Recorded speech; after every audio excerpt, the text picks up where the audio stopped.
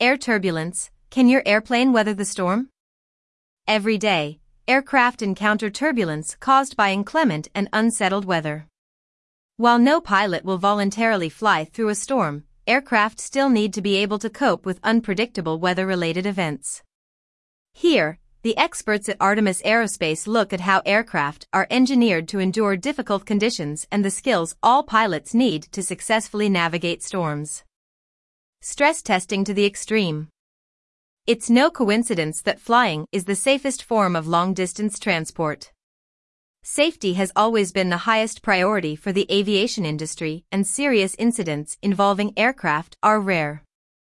The complexity of modern-day aircraft means new planes undergo a series of lengthy and rigorous tests.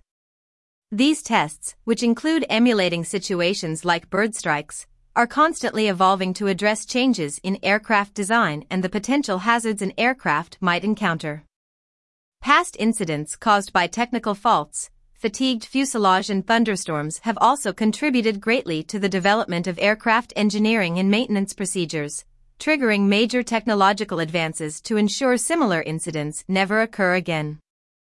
In addition to the extensive and extreme testing aircraft undergo before they make it into the air, commercial aircraft are also subject to maintenance and visual inspections from engineers and pilots during each flight turnaround, as well as undergoing basic maintenance inspections every 2 days and more thorough inspections every few years.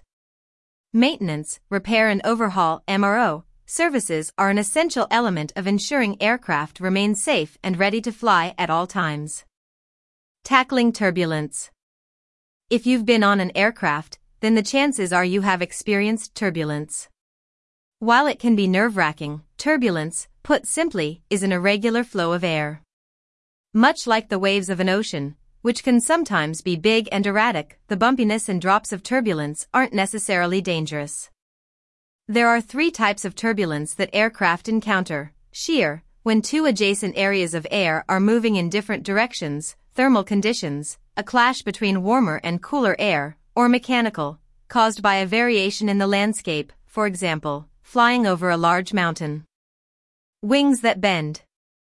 Wings on modern-day passenger jets are extremely bendy, making them highly resistant to turbulence.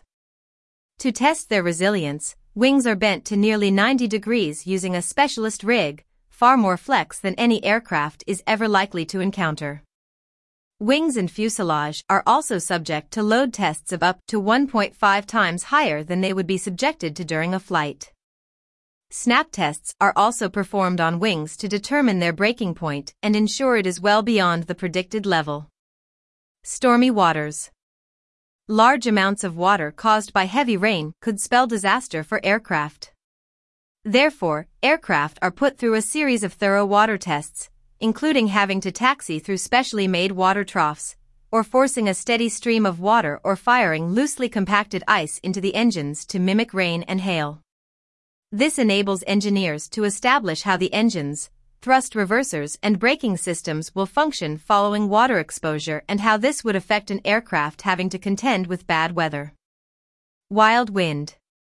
People from all over the world were captivated by Big Jet TV's coverage of aircraft struggling to land at Heathrow Airport during Storm Eunice. For passengers and spectators on the ground, strong winds, which cause aircraft to sway back and forth, can seem alarming and feel precarious for those on board. Pilots are experts in navigating turbulence and poor weather conditions. Regular flight simulator training sessions mean pilots are well-versed in every type of situation they might encounter during a flight, including stormy weather or landing in windy conditions. Airlines and airports will also have their own set wind speed limits in place. If the wind is too strong, then aircraft will not be allowed to take off or land. Indeed, many flights from Heathrow were cancelled during Storm Eunice while others had to perform go-arounds or diversions. Airport operations are strictly regulated to ensure the safety of all passengers and crew. While there is no single maximum wind limit, as it depends on the direction of wind and phase of the flight, a crosswind, winds perpendicular to the runway, above 40 miles per hour and a tailwind of more than 10 miles per hour are considered problematic. Limits will also depend on aircraft type, runway direction, and general weather conditions. During the testing phase, aircraft will be subjected to specially made wind tunnels to assess their strength in extreme conditions. For example, Boeing's Test and Evaluation Department's tunnel can test speeds between 60 and 250 knots, 70 and 290 miles per hour. This facility simulates many kinds of rain, ice and cloud conditions that aircraft might come across.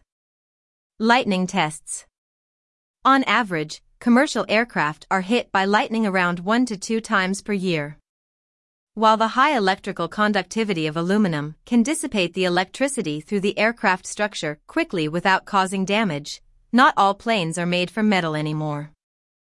To reduce weight and fuel consumption, lighter materials are used, such as carbon fiber, which has a much lower electrical conductivity. To protect such materials from lightning strikes, a thin layer of metal mesh or foil is added.